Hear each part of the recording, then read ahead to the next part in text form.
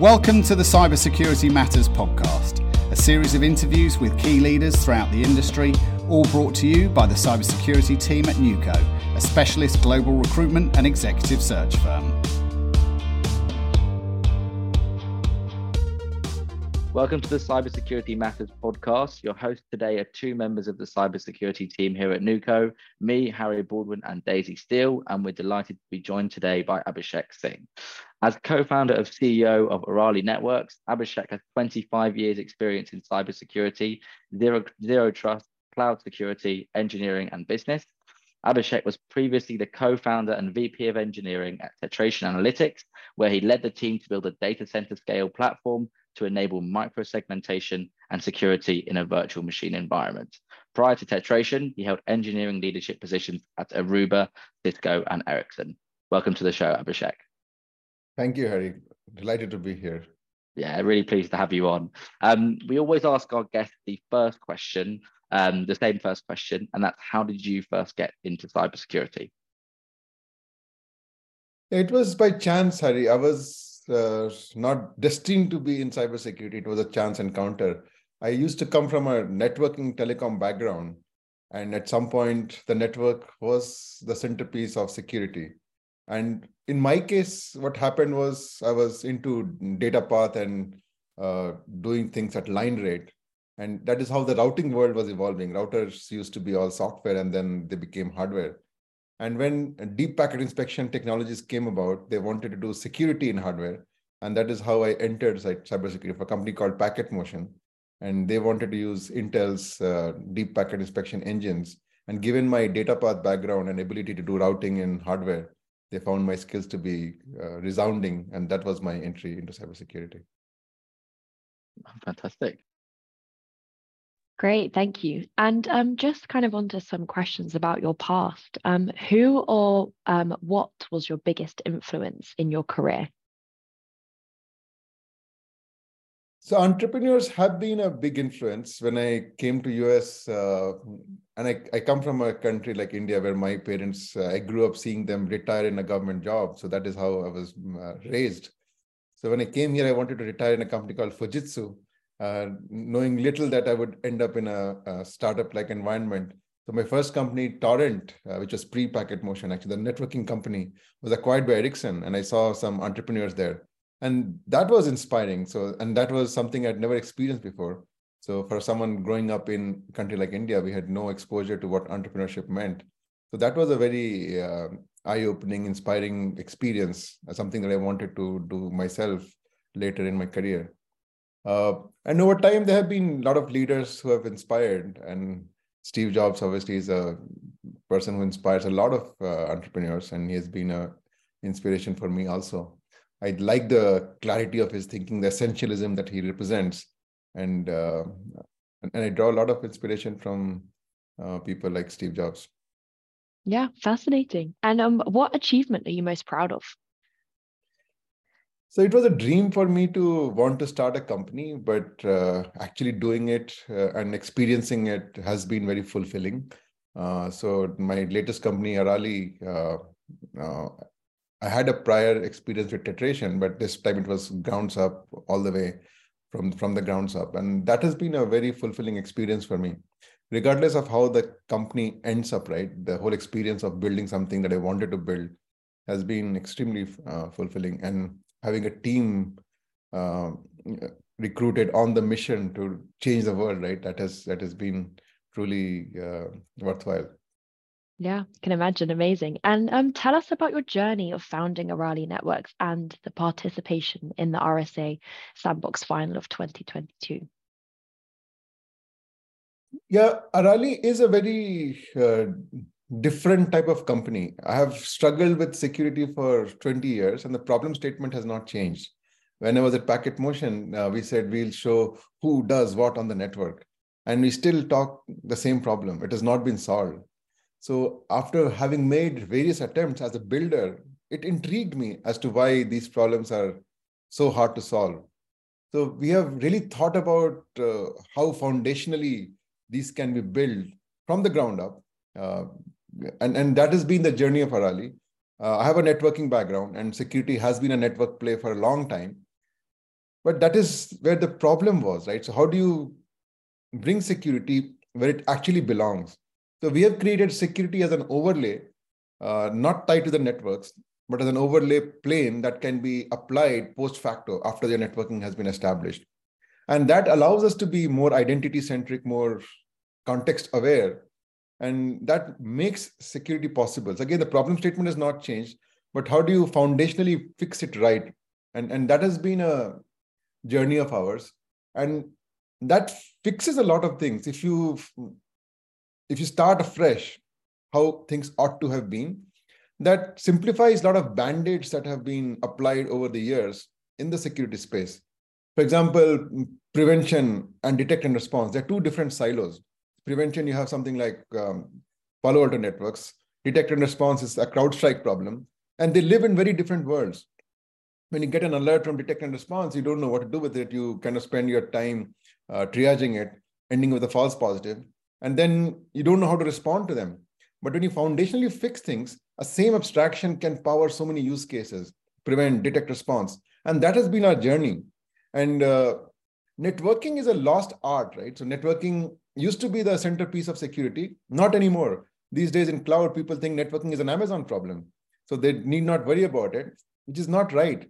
So that focus of ours of how to bring networking concepts in the modern cloud world is what led us to RSA. And we're very pleased to have been selected because in spite of the crowded space that security is, our product and our approach is very different. It's very distinctive, very uncommon. So people chase buzzwords and the latest buzz of the day, right? But we have taken a very disciplined foundational approach to how security ought to have been. A very old problem like ZeroTrust that has been talked about for 10, 15 years, but it still is considered vapor or smoke thing, right? And nobody actually believes it can be done. But we have tried to create a solution out of a strategy. People say zero trust is a strategy, not a solution. And the reason it is a strategy, there is no manifestation of zero trust. It's a pipe dream. And we have tried to get those concepts working on the ground in a very simple way. And we're very pleased that at RSA, we were recognized for what we were doing. And very different from the crowd in terms of the problems we are chasing. So people are very enamored with vulnerability management. And our main pitch here is you'll always be vulnerable. No matter how hard you try, you can never be perfect. Perfection is a goal, but it can never be achieved. And security is not about perfection. It's about being resilient. You have some imperfections and that causes trouble. How can you be resilient? That's the language of zero trust. So while the world is chasing vulnerability management and application security, we were chasing resilience. Exploitability. You'll be vulnerable, but how can you not be exploitable? How can you save the day in spite of being vulnerable? And that's a very different approach that we have taken. And again, it is the language of zero trust, but not too many companies are able to chase that and get that to work. Yeah, fantastic. I mean, some really great to hear about some of the key aspects of your career so far, and love the kind of explanation around resiliency there. I mean, you kind of alluded to it there, but you've got a really strong background in networking, in zero trust, in cloud security, and vulnerability management. And zero trust, I think, can be sometimes a hard thing to kind of put your head around, if you like. Could you explain to the listeners what zero trust is, and what do you see as the biggest business benefit of implementing it? Yeah, zero trust has become a buzzword, right? So zero trust, people say trust nothing. And any security where you do something becomes zero trust. But zero trust fundamentally is a networking concept. And the concept is actually very simple. It's a castle and moat problem where you have a castle and a moat around it. It's called a perimeter. Everything inside the castle is trusted. Everything outside is untrusted. If you have to come into the castle, you come through a firewall and then you are trusted again. The inside is trusted, outside is untrusted. The problem with that approach is you have to be perfect. If there's one guy coming in through your moat, you're in trouble. If one Trojan horse seeps in, you're in trouble. So the zero trust idea is don't rely on that perfection of a perimeter. So have your controls inside out so that even if your environment is not pristine, every resource can defend itself because the inside is not any cleaner than what you would want it to be, right? So it is a networking concept. The reliance on perimeter security and having an open interior is what is Zero Trust is all about. And again, Zero Trust is also about identities. So in cloud, things are very identity centric and it's very Zero Trust friendly. So in cloud, things are denied by default. If you want to expose anything on the internet, it's denied by default. You have to explicitly open it up. On-prem, it was open by default. So within the premise, everything is open, everything is accessible. In cloud, not so much, right? So everything has to be exposed explicitly. Similarly, for IAM, in cloud, you have to explicitly expose something. However, egress is open. And that is the problem with Zero Trust. It's too hard to close down egress. So if someone is already inside, going out is free. You go to San Francisco, show your toll, going out is free. So it's a one-way toll. The egress path is free. And that is what attackers abuse today. So in spite of cloud being very different, very novel, very thought through upfront, egress is open. And that is the fundamental problem in terms of not being Zero Trust. Zero Trust is denied by default. Only allow things by policy, even for internal resources. But when you have an open egress, that changes the whole situation. Yeah, fantastic. No, really interesting. And you kind of touched on cloud security there.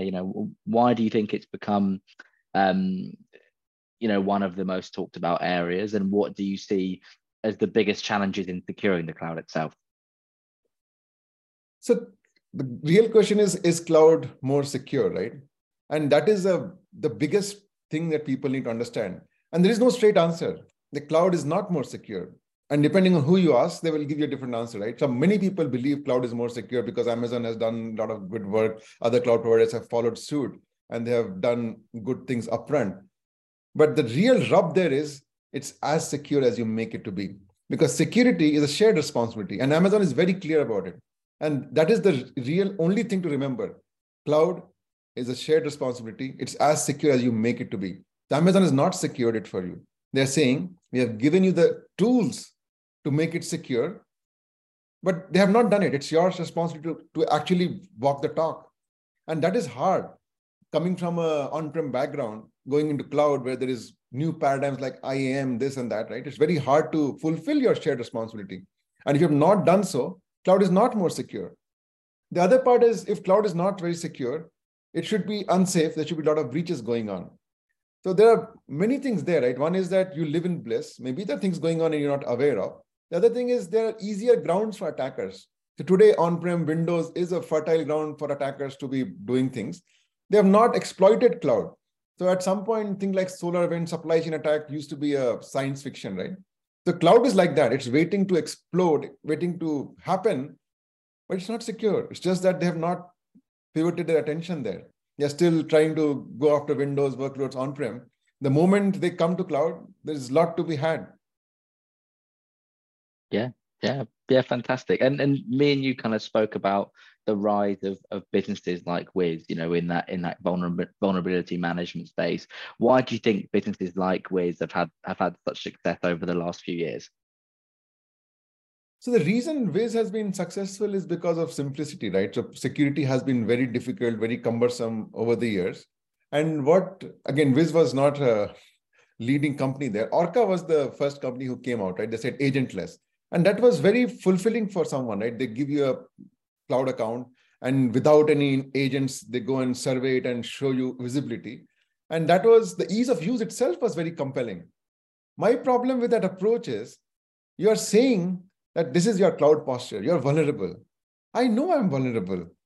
I did not need to see a picture to get that insight, right? The thing is, now what? How do I not become exploitable? How do I remediate my vulnerabilities? And that is still a hard problem. Why am I vulnerable? Because cloud was hard. IAM was too difficult. It was cumbersome, which is why I was vulnerable. So showing me that visibility is not helping me become less vulnerable. I'm becoming aware of something I always was. So the thing we focus on is remediation. Yeah, you are vulnerable, but how can you be unexploitable with a single click? And that's the language of Zero Trust. The reason Wiz, again, became so popular, ease of install. And in a world that was cumbersome, hard to work with, their user experience, time to value is unspoken. I mean, within 10 minutes, you start seeing insights, get visibility into your bad posture. But now what? Yeah, no, really interesting. Yeah, thanks so much for the insight there. On to our key topic that matters, and something that everyone is always talking about at the moment, which is AI. What does the future hold for cybersecurity and its relationship with AI? Yeah, I'll answer a more generic question. How does AI relate to security, right? So Yeah, security, like I said, it's an unsolved problem for last 20, 25 years. There have been breaches going on. It keeps happening every year and number of problems keep growing. And any new technology ever coming out is applied to security because this is a fertile ground for problems to solve. So when people started doing network processors, and that is how I entered this security space. So network processor was a new novelty applied to security. So let's apply every new technology to security. When AI ML came out, I talked about use cases, always security, because it's a problem waiting to be solved. The problem with AI ML and security is, I say it's garbage in, garbage out. You can have machine learning models, but if you don't train it with good data, you'll not get good results. The other thing about AI ML and security is you have video cameras, and that is a good second, third line of defense. You can see what intruder comes in and all that. It can't replace your lock. So zero trust is like your lock on the door, and your camera can be a second line that even with a lock, someone will come in and you want to monitor that person, right? But if you don't have a lock and you're relying on AI ML to solve your problems, it's hard.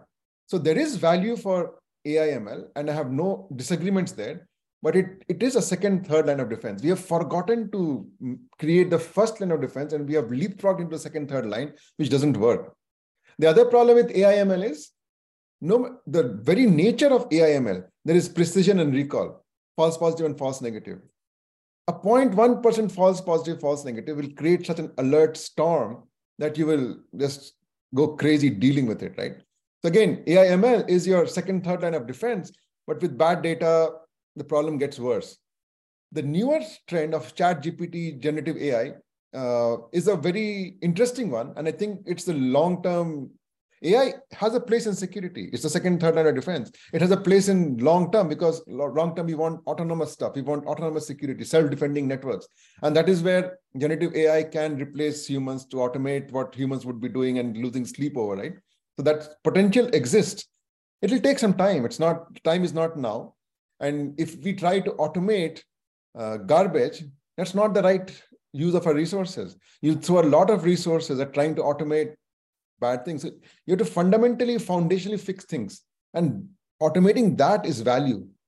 Automating useless things is wasting resources. Now you're burning trees and all kinds of things in generative AI. It takes a lot of CPU, a lot of resources, a lot of power. It's important to kind of bring good data in, so you automate the right things. But long-term, things like generative AI, ChatGPT have a potential to create an autonomous self-defending network. But it starts with building the right foundation and then automating that. You don't automate and then fix your foundation. You fix the foundation and then bring automation as a second, third line of activity. Yeah, fantastic. And do you feel that kind of generative AI that you mentioned is one of the biggest developments in the security industry? And if so, why? I don't see it that way. I think generative AI is the biggest development in our industry. And like I said, every new technology wants to do security day one, right? And it will have an impact on security, but I'm saying it's not there yet. The impact will take time. But from a technology ecosystem point of view, it is the biggest trend of our times. And the biggest reason why that is relevant is not security. And again, people try to retrofit it because security is an unsolved problem and they all want to see something being done with new technology on security. But the biggest reason why generative AI is interesting is for text, images. That's where AI has been most useful, cat images, right? So that is where AI can understand human interactions, whether it's through images, through text, and then respond to it. Security is definitely an area that can benefit from it. But I'm saying let's clean the foundation first. And there is nothing generative AI can do today that will actually help the cause. But as a technology, as an industry, it is revolutionary in terms of what it can do. And it will have an impact on security. But this is not a technology built for security for its current needs today. That is what I'm not agreeing to. Yeah, no, fascinating. Now to kind of cover a different topic, and that is diversity. What do you think can be done to improve diversity within the cybersecurity industry? The cybersecurity industry, fortunately, has been more diverse than others, not in terms of the gender diversity, but in terms of skill diversity. So there are people. So today, some CISOs report into the CFO, and that is unheard of, right? So it's not a technologist game. You have to understand business. You have to have a board seat. So cybersecurity has been diverse from a talent perspective. Not everyone is a PhD in computer science. Some people have a business background. Some people have a very varied background. Some people have a practitioner background. So from a skill talent perspective, it has been very diverse from the very beginning. Gender-wise, not so much, but you do see that being addressed and that being visibly seen. You see a lot of female CISOs coming up. I have done my part. I've contributed 2 daughters into this field, and my daughters are happy to take the baton forward, right? So I've done my bit. There's a lot more to be done, but I think cybersecurity in general has been more diverse, and I see senior leadership being female. There's a lot of diversity activities that I can see, and again, in the venture world, in the CISO world, there are enough people to kind of pull things forward. So I see a bright future for diversity in cybersecurity, more than other technology sectors. No, that's great to hear. What do your daughters do in cybersecurity? My elder one is a security engineer at Marketa. Oh, wow. Yeah. So, and my younger one is studying computer science at University of Washington, and there are 3-4 areas she can go into. That program, it's actually called informatics. So one is user interface, the other one is cybersecurity, and I don't know where she'll end up. There's a strong possibility. In fact, she's interning at Workday as a product for cybersecurity team. So there is some cybersecurity potential already in the blood. So again, I did not influence any of it, but they ended up that way. Yeah, no, it feels like it's kind of increasing, but it still feels, I don't know about what your thoughts are on it, but it still feels like youth participation in cybersecurity is still relatively low, right?